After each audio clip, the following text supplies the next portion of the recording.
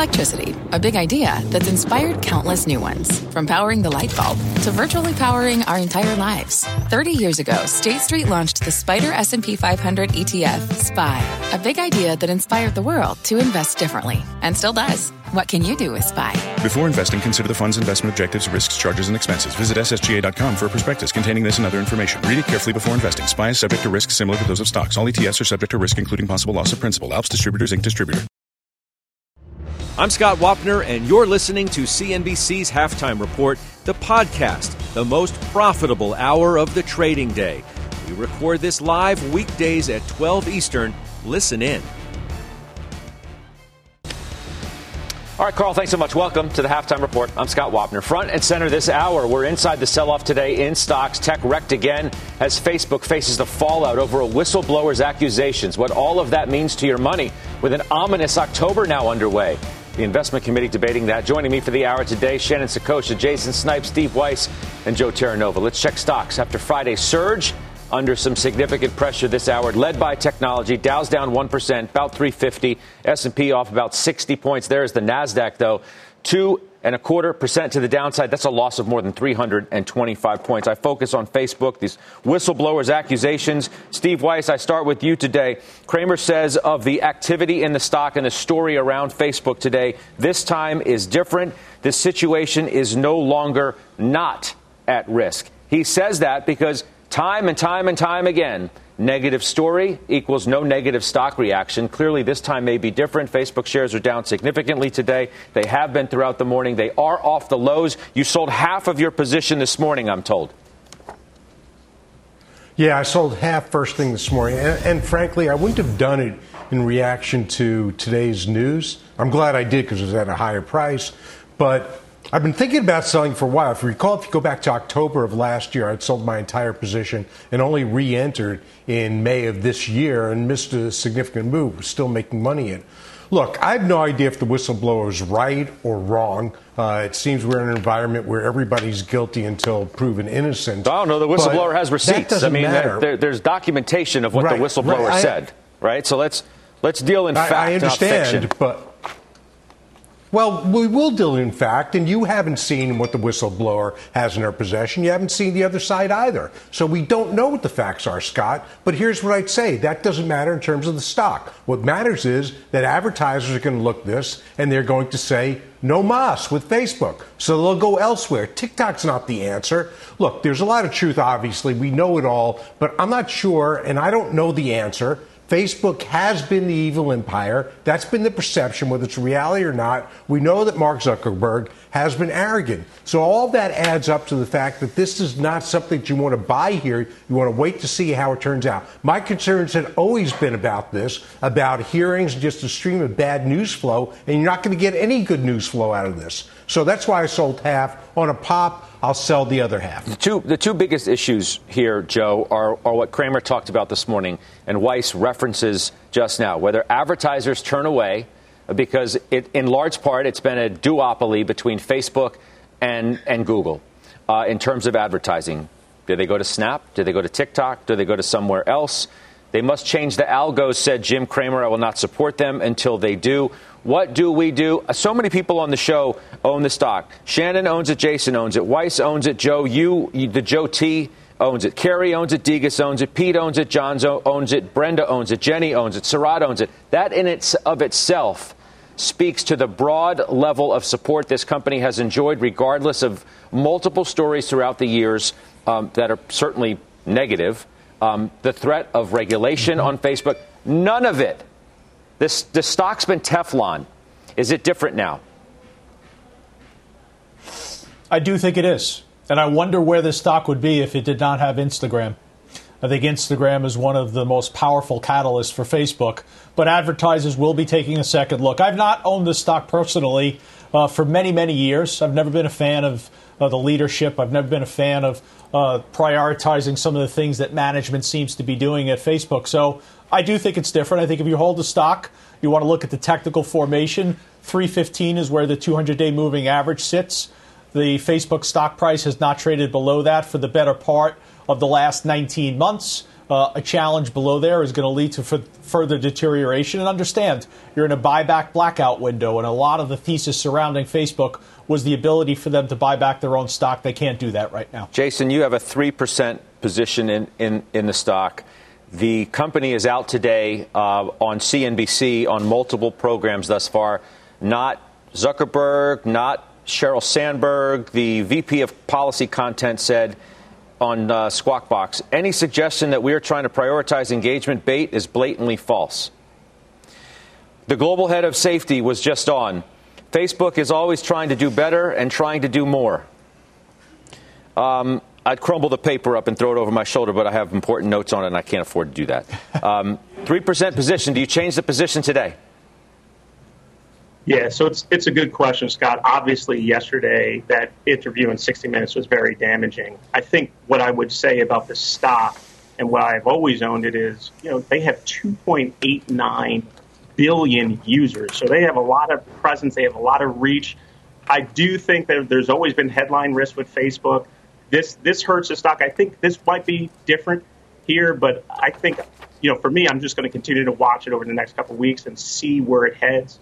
They have the cash flow, they have the IP, to make a change here, a meaningful change, and we'll see what they do. We'll see what they say and, where we go from here. Okay. Let's bring in somebody who has more at stake in this than anybody else on the program, and that is Jon Najarian. Facebook was his number 2 position behind Apple. Doc, you there? Yes, I am, Scott. You joined us on September 22nd. You mentioned that day the significant amount of put buying in Facebook that you had noticed then. Have you changed your position since then to go along with the put buying that you saw on September the 22nd? Well, yes, Scott. And I'm calling you from Vegas because we just finished up our conference. And if you want to gamble, Facebook is a gamble at this point. The reason it's a gamble, Degas is exactly right that there are 2.9 billion active users on the platform. But this isn't just the European Union taking a look at them, Scott. This is somebody from the inside. And again, just like you and Steve said, I haven't seen the actual documents. But on the 22nd of September, for a couple days there, I reduced my position by over 200,000 shares. And the reason I did that, Scott, was that they were buying puts like there was no tomorrow. And they continue to this day, right now, buying downside puts. Now, some of those could be hedge. They could be just protecting their positions. And others could be just betting that, to Joe's point, if the 200-day doesn't hold, this thing sees 280 in a heartbeat. So, yes, I sold half my position. I bought and loaded up on puts at that point. Happy that I did, and that's all on live TV. That's full disclosure that was my position at that time. I am still in. This has fallen to about my number 10 position right now, Scott, from number 2. And you and I talked many times about, all of the different issues that people talked about them for the election. Did they push one way or another during the election? Do they try to push people into groups that feel the same way they do and thus sort of accelerate hate and things like that? Well, those are beyond just accusations now. If the whistleblower is correct, they've actively done that. So I don't think a lot of ESG sort of investors are going to basically stick around because of that. I think they will. It won't just be the advertisers, Scott. If these are proved to be true, there will be significant changes, perhaps at various high levels within the company, but also they may be forced to break parts of this up or lose many of those ESG investors. Doc, let me ask you the trillion-dollar question, if you will. I mean, we're talking about, the company's market cap. You mentioned if the stock breaks below a support level and trades as low as 280. Does the story continue where that is bought by the legions of people who have owned this stock, including nearly everybody who's associated with this program? Or truly is this time different from an ownership standpoint? If it goes down below, will you buy it back and increase it to the level that it once was, if not close? And do you think others will as well? Like I say, Scott, time will tell. But I'm really concerned. I know my friend Kevin O'Leary would also be concerned because he's a real guy that focuses in on these various ESG metrics and when you can or cannot invest in some of these stocks. This may be a do not touch stock for a while until they prove to people that these allegations are either false or until they put in real measures to stop anything like this in the future. I got to believe there's a lot of endowments and institutional investors that just will not touch the stock, even if it gets very attractive on a drop, because they'll have to justify it to their shareholders or to their universities or various endowments. Yeah, stock down greater than 5% as we're talking about it. Doc, you bear with me for a second, if you would. Shan, it's not a huge position for you, but nonetheless, you do have ownership in it. Will it become a smaller position than it already is in terms of your book? Well, right now, I think we're slightly overweight to the benchmark, and I don't know that I would necessarily add here. I think it's an important point, though, that if you think about what we're enduring from a tech rotation perspective, this certainly creates a backdrop where this is maybe not as much of a buy the dip scenario as it normally would be. I think that to the point about the documentation, it certainly provides the government with additional color and context, which has been the problem over the last couple of years with them making anything stick, to your point about being Teflon. They just haven't had the information and haven't really understood it. And so perhaps this trove of documents allows them to make a better case, but we're not sure where they're going to go with it. I think if we were not against this backdrop where we're seeing a pretty fierce rotation away from technology, I think that, investors could be more interested in adding to their position here. But I think just given the headwinds that we see over the next few weeks, given what's happening with the yield curve, I don't know that this is necessarily a great time to add to your Facebook position, although I don't think that longer term this is going to result in some of the dire predictions about breaking it up that John mentioned. Doc, I'm going to let you run in a second. I'm assuming that while you're in Vegas, you were with Pete at your conference. Yes, do you know what he's doing with his shares? I don't believe he has any options action going on in Facebook, but he does have stock. Do you know what moves he's made definitively? And I don't want any speculation on Pete, but do you know specifically what he's done? I believe he's been adding puts to protect the stock that he still owns. I do not know if he's lightened up, Scott.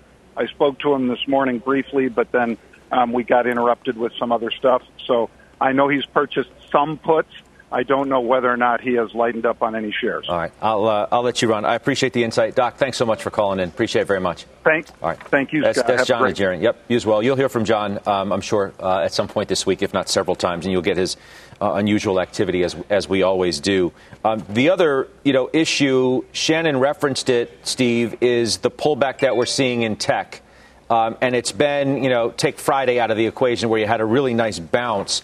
You've had selling in big tech, and it's been one of the issues weighing on stocks as I look at my board here. NASDAQ's down more than 330 points. It's more than 2%. Are these stocks in jeopardy of having a significant decline, more so than what we've witnessed already in the last month? September was brutal. Facebook was down 13. That's in and of itself. But Apple down 10, biggest company on earth in terms of market cap. Amazon down 8.5, Alphabet down 8.5, Microsoft down 6.5. Those are the so-called big five. I think what you're seeing is a resetting evaluation. Look, never have I been so right in the market and lost so much money being right. But I've chosen not to sell Microsoft. I've chosen not to sell some of the others, Facebook being the exception. I do own puts in Apple. There, I think you've got some idiosyncratic risk, but I haven't sold any. So like the market overshot with a multiple in Apple that, frankly, I don't believe it deserves, it can overshoot in the downside, and I think that's what we're involved in. Look, I came in short the Qs. I came in short the SMH, which is a semi-ETF, but it's doing little to help me today and over the last few weeks. So you've got a market where the glass is half empty, not half full. We're seeing fewer, conviction from retail and buying the dips. That's evidence. They've gone back to work. Employment benefits have rolled off, the excess benefits.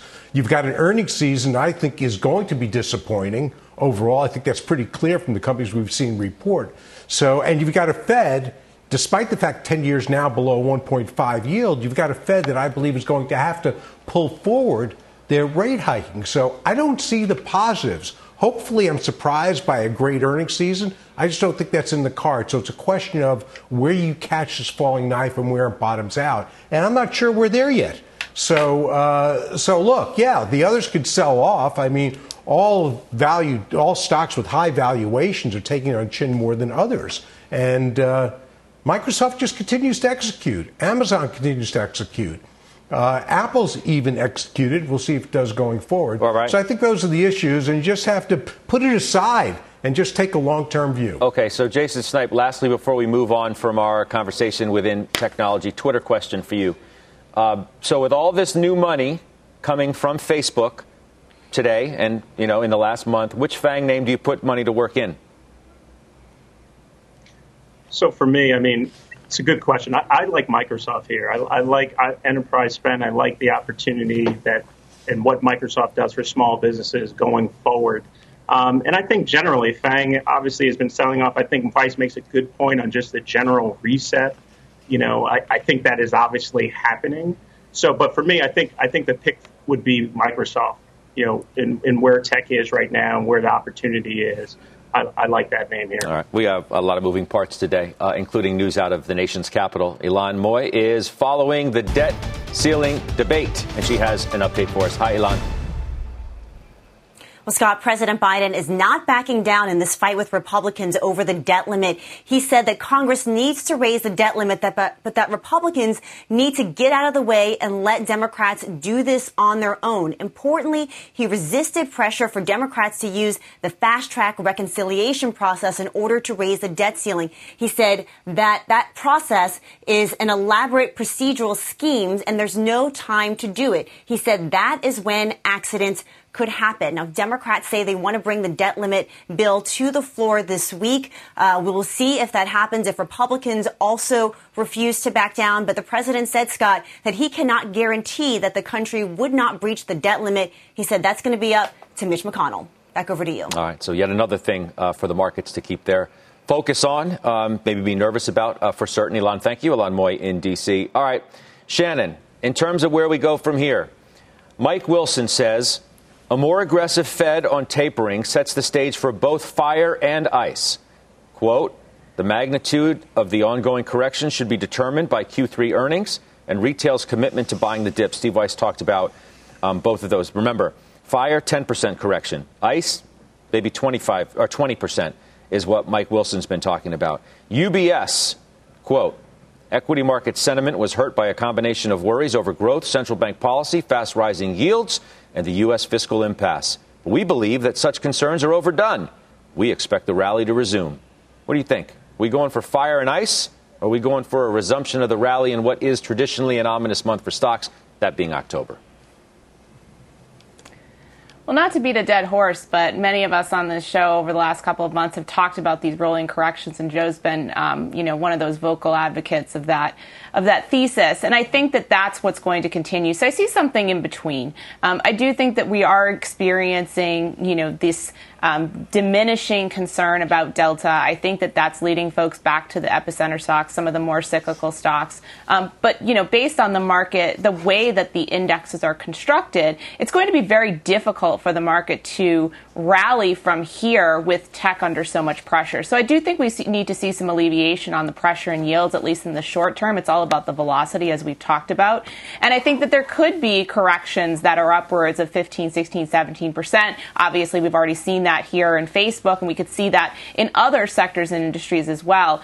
But the undercurrent of economic growth should be maintained. And if we're talking about a 2% 10-year, that really shouldn't put any of us to be particularly concerned about the relative opportunity for these companies going forward. That's not a huge debt burden.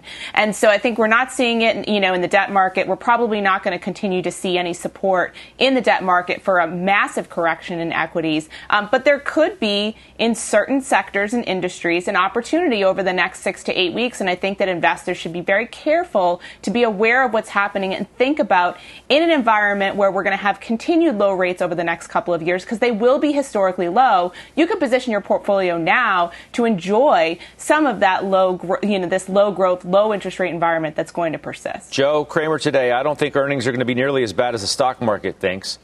What do you think? I mean, we have had some negative pre-announcements. I think, you're looking at tough comps to match up against. If you look at catalysts to lift stocks or at least keep them from suffering the ICE part of Mike Wilson's equation, they better not be horrible. Yeah, so Q2 EPS year-on-year growth was around 88%. The expectation right now is for about 27%. Listen, the market, Scott, it's in the most tenuous position that it's been in, arguably, since the onset of the pandemic in the Q1 of 2020. As it relates to earnings themselves, I think you're going to have to hear some comfort and some clarity from corporations regarding two very distinct variables in the market right now, one of which is what's the corporate tax rate going to be? If we have certainty on that, there'll be some guidance that's distributed. I also think that oil prices are going to be a significant factor, and a factor in the guidance, not so much in providing clarity, but really clouding the vision looking forward. We've got a little bit of an issue here. It's represented in the form of a stagflation environment, and it's really based upon seeing natural gas prices and oil prices continuing to rise. What happened today with OPEC Plus is not a bearish contributor to the price of oil. In fact, it's disappointing in terms of the amount of supply that's going to be added to the market. We wanted twice as much as we're actually getting from OPEC Plus. So I think oil right now is one of the leading indicators for the consumer and corporations as we look forward here. And I think it's very difficult and complicated to understand what path that's going to take. All right. I want to have more on this in a moment, but let me bounce to Julia Boorstin, who has a statement regarding this outage that she mentioned just before the end of Tech Check that we noticed with at least reports, Julia, of Facebook, Insta, and WhatsApp all being down offline. What do we know? Well, Facebook just responding now, both the Facebook app and WhatsApp tweeting out that they're aware that some people are having trouble accessing both Facebook and WhatsApp. At the moment, they're saying we're working to get things back to normal as quickly as possible, and we apologize for any inconvenience. The @WhatsApp profile on Twitter also saying that they will send an update here as soon as possible, and thanks for your patience. No word on Instagram, and it is unclear just how widespread these outages are. Though, of course, this all comes, as Facebook shares are down nearly 6%, and we are awaiting the testimony from the whistleblower tomorrow before the Senate Commerce Committee. Guys, back over to you. All right. Julia, thank you for that. Julia Boorstin with the update. All right, let's do this. Weiss, we have to have a conversation, okay? Because I noticed something in terms of your committee moves that made me go, what? You sold Penn National Gaming, okay? Now, yep. You have tweeted a lot about it, like a lot, yep. Okay? You praised them, you praised Portnoy. It's like endless. Now I find out that you sold it, and I'm like, WT, you know what? Like, what's the story? What's the story? We're cable, Scott, so you can say what's on your mind. I can't. But, I like being in this seat a lot. Okay. Okay, so you're not responding to my bait. In any event, here's why I sold it. Look, it was never full position. I've been clear about that on Twitter as well. And my view on Portnoy still stands. I think he's a phenomenal marketer. I think he's energetic. He gets out there, gets people engaged. But as I'm doing more work on it, and I bought it, if you recall, I said I'm buying this in expectation of the football season increasing the attention that these stocks are getting because they were corrected and hoping it would go up. That didn't happen, so I sold it at a loss, but here's why. To me, I see a lot of parallels between here and the cannabis industry, where you had that major uptick in the stocks. Nobody can get enough of them. You had some of these stocks at 20 times where they are now. There's too much capacity. And when you have betting lines, you stick to the betting lines. So the only way to drive your particular business is through marketing costs. Are you going to give potential bettors $100, $200, or $1,000? So when you've got irrational pricers who don't care if they're going to make money in the market or not, I'm talking about DraftKings, then it's very tough to make money on a consistent basis. What I like about Penn is their physical facilities. You just realize that, Weiss? Well, no, I didn't just realize it. I was hoping it'd be different with the football season. If the football season weren't starting, I wouldn't have bought the stock. So it was a trade that I stayed in too long. I hope to be able to build it, but it's just much, much too competitive without, to me, a clear path to generating return. So, and if you look at the forecast, EBITDA is going to be flat for these companies for the next few years. So I just think they're a bad investment, period, end of story. Wow. And it was a mistake. I'm out, lost money. I don't want to compound my stake by staying there or buying more. All right. I like putting you on the hot seat. Need to hear an explanation. I don't mind. That's all I'm saying. You sold Ericsson. Why'd you do that? I did. Ericsson, China was a big market for Ericsson. And when the Swiss came out and said, we're not taking Huawei, and as a matter of fact, I want you to get out of here, the Chinese responded and said, well, we're not going to buy any more Ericsson. So their revenues went down to nearly zero from China. The stock's done nothing. I made about 50% in the shares. Stock's done nothing over the last 6 months or more. I think given my market view, I'm looking around saying, okay, where am I going to miss opportunity if I sell it? Ericsson wasn't one of them. It's a fine company. It's been restructured. I'll be back. I think it's cheap, but given my market position, I just want to get rid of it. Speaking of China, which you just mentioned, you shorted Baba, the FXI, Chinese ETF, and PDD, Pinduoduo, again. Yeah. You're just going to continue to just sort of play in and out of these things, or what's up? Well, I pretty much stayed in Bob. I covered it and then quickly went back in. So I came in today short, thankfully. Look, their earnings estimates, people forget about this. Their earnings estimates have declined nearly 50% over the last year. And China is not getting any better. Every day they come out and it's something new. Again, variable interest entities, which what these are, means you only own a revenue stream. PDD has no revenue.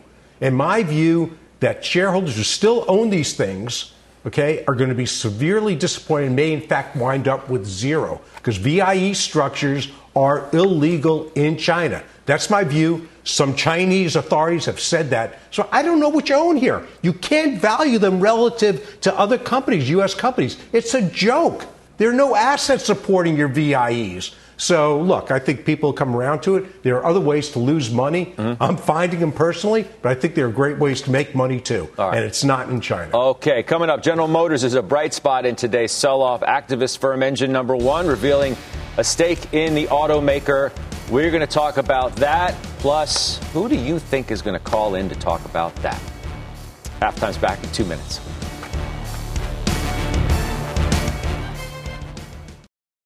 Old Dominion Freight Line was built on keeping promises. With an industry-leading on-time delivery record and low claims rate, we keep promises better than any other LTL freight carrier because we treat every shipment like it's our most important one, which means we do the little things right so that we can keep our promises and you can keep yours too. That's what drives us. To learn how OD can help your business keep its promises, visit odfl.com. Old Dominion, helping the world keep promises.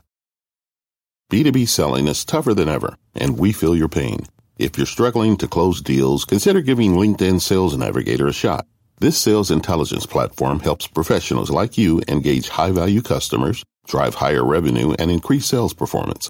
Sales Navigator also guides you in targeting the right buyers, highlights key signals such as job changes or which accounts you should prioritize, and uncovers hidden hot prospects so you can find those buyers that are most likely to convert. Fueled by LinkedIn's 1 billion member platform, Sales Navigator gives you the most up-to-date first-party data, enabling you to unlock conversations with the people that matter. Right now, you can try LinkedIn Sales Navigator and get a 60-day free trial at linkedin.com/halftime report. That is linkedin.com/halftime report for a 60-day free trial. Let LinkedIn Sales Navigator help you sell like a superstar today. Just go to linkedin.com/halftime report and get started. I'm Christina Partsinevelos, and here is your CNBC News update at this hour. President Biden is saying Republicans are being reckless and dangerous about the debt limit. He says it must be raised in part to pay for policies Republicans passed during the Trump administration. Republican Minority Leader Mitch McConnell says Democrats must act on their own to raise the ceiling. Democrats say the move should be bipartisan. On the news, full coverage of the Washington logjam on spending. That's tonight at 7 Eastern. The Pentagon says China's increasing military activities near Taiwan are destabilizing. China flew 52 fighter planes towards Taiwan earlier today. It's the largest such show of force on record. Japan has a new prime minister, Fumio Kishida, elected to that position in votes by both houses of parliament. He says a general election will be held on October 31st. That's earlier than many had expected. And the bridge connecting Detroit and Windsor, Canada, has been closed. Police are investigating possible explosives found on the Canadian side of the bridge. Scott, send it back to you. All right, Christina, appreciate it very much. Christina Partsinevelos. All right, General Motors shares bucking today's sell-off. Activist investor Engine Number One says today, right here on CNBC, that GM can become a growth company again. Leslie Picker's following that money. How do they intend for GM to do that, Leslie? That's a good question, Scott. Chris James, the founder of Engine Number One, saying on Squawk Box this morning that GM is a, quote, triple over the next 5 years, meaning shares there could triple in that time frame. According to their 13F, at the end of the second quarter, Engine Number One held about 400,000 shares worth about $21 million. It's unclear how much they hold now, but it's about 6% of their portfolio as of the end of Q2. Now, James, in this interview, emphasized it's not necessarily an activist stake. They really do like what GM is doing right now in terms of its transition toward producing more battery electric vehicles. The investment idea is on that front. It stems from this white paper that they worked on in conjunction with Wharton that focused on battery electric vehicles, what they call BEVs, noting that Tesla is not enough and that GM is a leader among the incumbent automakers. The firm writing, quote, GM, by virtue of its large strategic bet on BEVs, has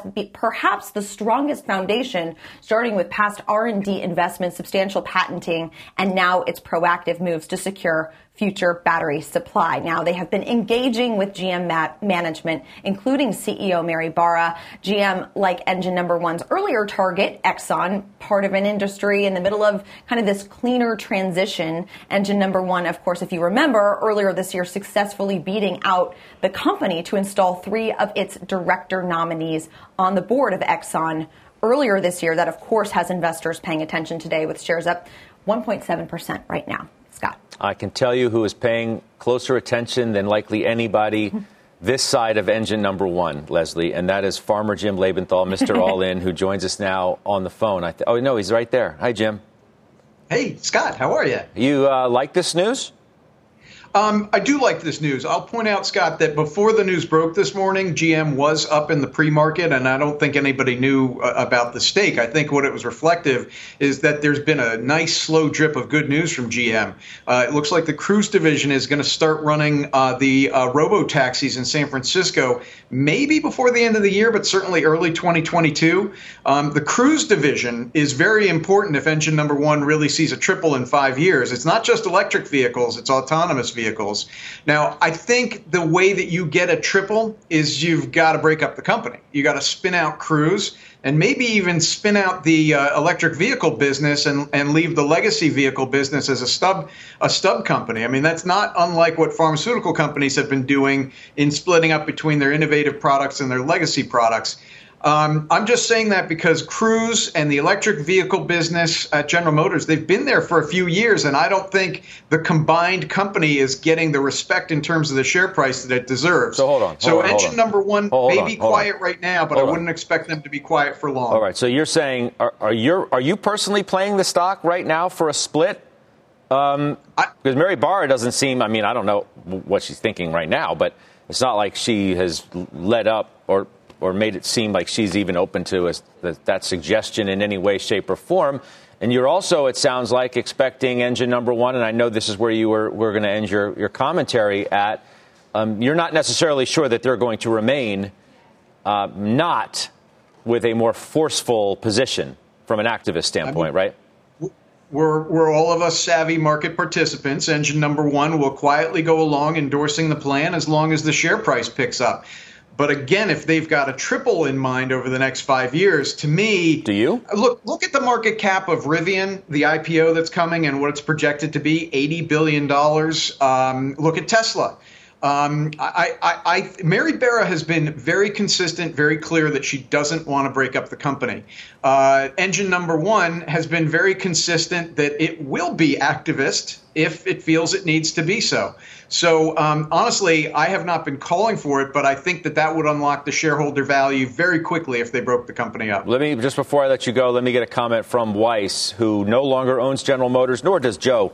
It's worth noting, too, who sold it a couple of weeks ago. But I got two guys who bailed and one guy who is Mr. All In. Steve? That's right. Yeah, so look, embarrassingly, I had a tag end of it. Jim's original price target was 60, and as it got to 60, I'd sold most of it. Actually, just forgot I had one account, so took the occasion to get out because I believe that Volkswagen and Porsche are going to be much better performers in the market. I don't even think it'll be close. They're going to be number one in EV next year and are firm number two now. They've got great share in China where GM couldn't succeed. And so, look, to me, it's a much cheaper stock at about 6 times earnings. I'm there. Jim, we could talk about this when you're more rational. Not succeeding in China. God, I love you, Steve. I love these moments. That's just not like VW. VW's got more share in China than any other participant. Fabulously in China. Guys, it sounds like a garbage disposal. I can't understand what you're saying. There's like too much going on at one time. Jim Lebenthal, you can rebut what Steve Weiss said. Thank you, Your Honor. GM has done very, very well in China. I don't really care what VW is doing. GM is killing it in China. And frankly, it's the North American market where you're looking for success. You're looking for the Ultium battery technology, which engine number one talked about the patents involved. You're looking for that to be licensed out to other companies around the world. That's really what the play is. All right, that's the last word. Jimmy, thank you for calling in. Weiss, don't worry. Weiss has other things to talk about today, Jim. I know you have a big smile on your face. Some investors don't today, though. Moderna. Weiss, you better gear up for this one. Stock's down another 6% today. No golf course is going to save you today. We're going to talk about the big ETFs to watch as well. Today's sell-off. Check the S&P sectors as we go to break. There they go. Energy and utilities are green. Everything's red. We're back after this.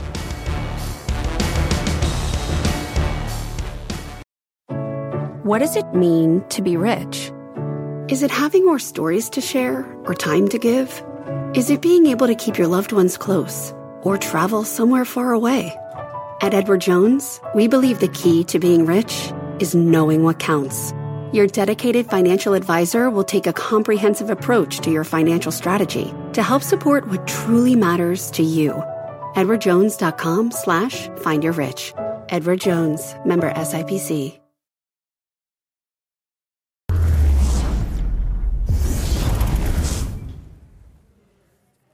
Welcome back to the Halftime Report. I'm Dominic Chu on the ETF Edge today. China's power crunch has been roiling the global commodity space, affecting everything from oil and copper to soybeans and nickel prices. Now with U.S. inventories on the rise and an energy crisis raging in Europe, the equation is getting more complicated by the day. So let's drill down on the sudden surge in oil prices and pricing pressure on things like industrial metals, copper, iron ore, others, how investors can best play it. Joining me now is Dave Naudig, Director of Research and ETF over at ETF Trends, and Will Ryan, founder and CEO of Granite Shares. I will go, first of all, Dave, to you. This whole notion about ETFs in the marketplace, it seems to be where a lot of people are taking their views.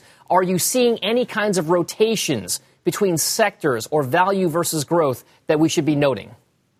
Well, in terms of this energy story, what we've really seen is a lot of interest in China. Despite all of the fairly negative headlines, investors have been chasing China all year long. In September, we had another $1 billion and change show up in China ETFs, capping us out at almost $12 billion so far year to date.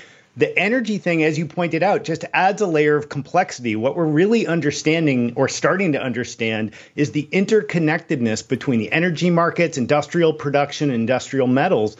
And I think it's a little bit tough to play an individual one of those. I know a lot of people out there are trying to play copper today with CPER, which is really the only game in town for direct copper futures exposure. But honestly, I think if you're looking for a more broad energy inflation play, I'd stick to core commodities exposure. All right, so core commodities, Will, let's bring you in. If you want to play that core commodity exposure type situation, how exactly do investors take that view with the ETF market?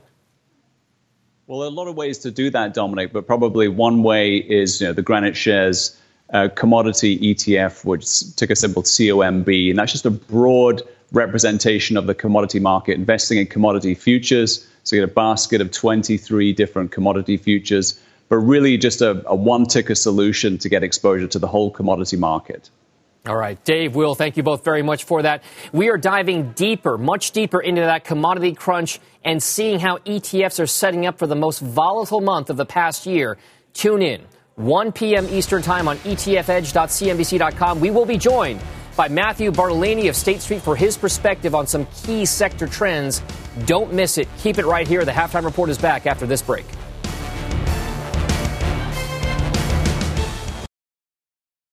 All right, welcome back. Shares of Moderna down 6.5% today as that sell-off continues. Down more than 20% are shares in the last week alone, following news of Merck's antiviral drug. All right, Steve Weiss, one of your biggest positions, maybe the biggest. You called in from the golf course. You called in from the golf course the other day when the stock was down. I think it was 15% at that particular time. You said it was outrageous, without merit, totally ridiculous. Unbelievable buying opportunity. You said you bought more on 3 different occasions, I believe. You threw out the prices that you did. Now the stock is down even more. So you're back on the hot seat, Weiss. What are you doing now? So let's go through the facts of the story. The answer is wait. Those are the facts. This morning. Those are the facts. Are you intimating like I didn't just give the facts? Those are the facts. Are you talking about other facts? Well, no, those are the facts. Now let me... Oh, hold on. My phone's ringing. Got it.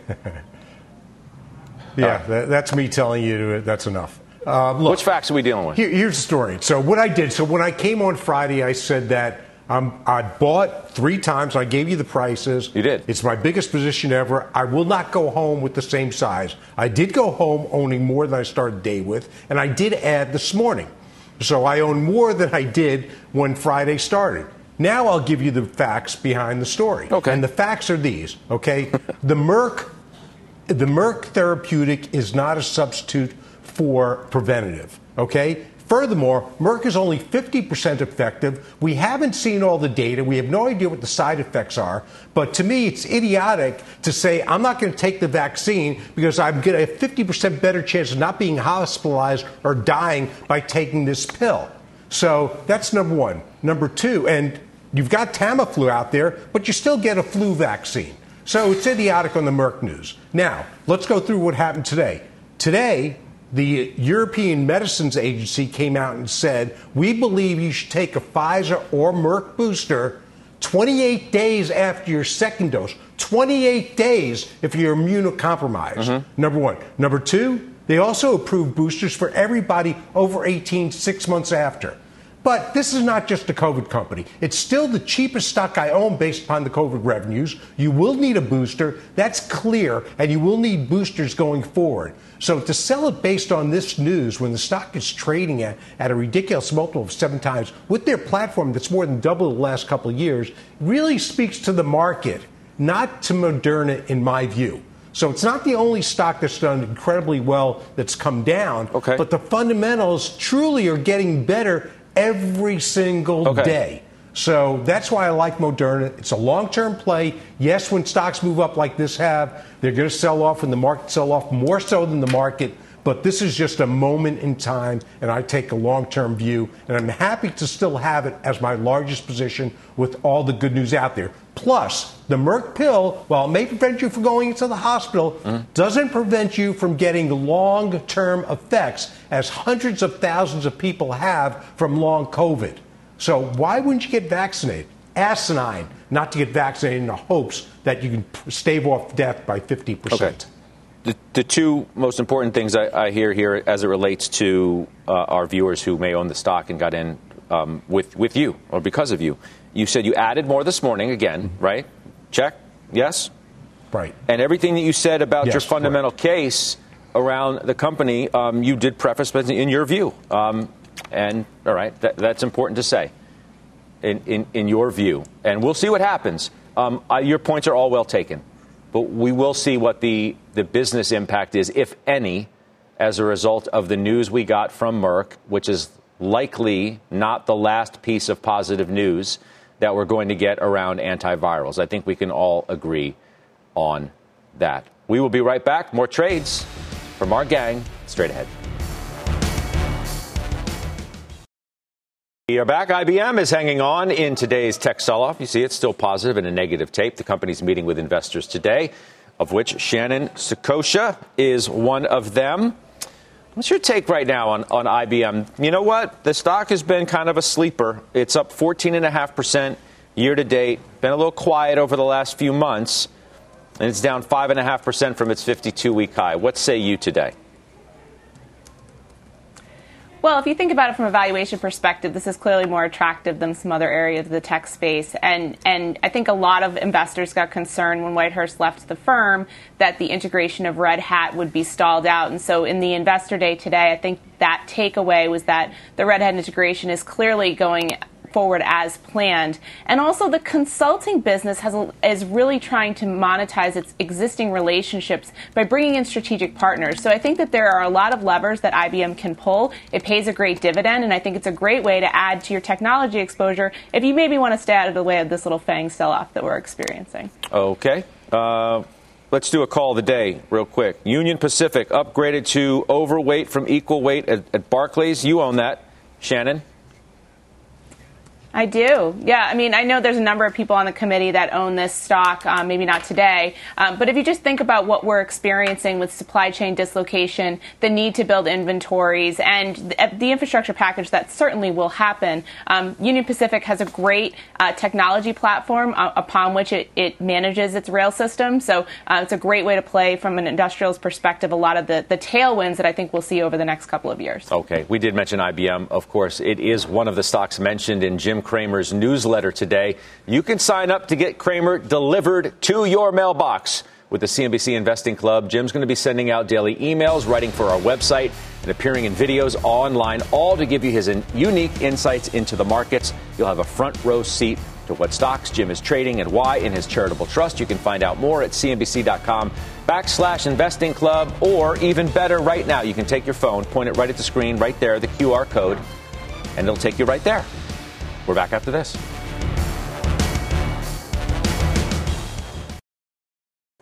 All right, final trade. Shan, you start us off. Valero Energy. I like Nike here. Moderna. BAC, Bank of America. All right, good stuff. Thanks, everybody. The exchange is now. You've been listening to CNBC's Halftime Report, the podcast. You can always catch us live weekdays at 12 Eastern, only on CNBC. People today can spend half their lives over 50. So it's good to be financially ready for what's important to you as you get older, like a family vacation. Or starting your dream business. Welcome to Connie's Coffee. How may I help you? AARP's trusted financial tools can help you plan for whatever your future holds. That's why the younger you are, the more you need AARP. Start planning today at aarp.org/moneytools.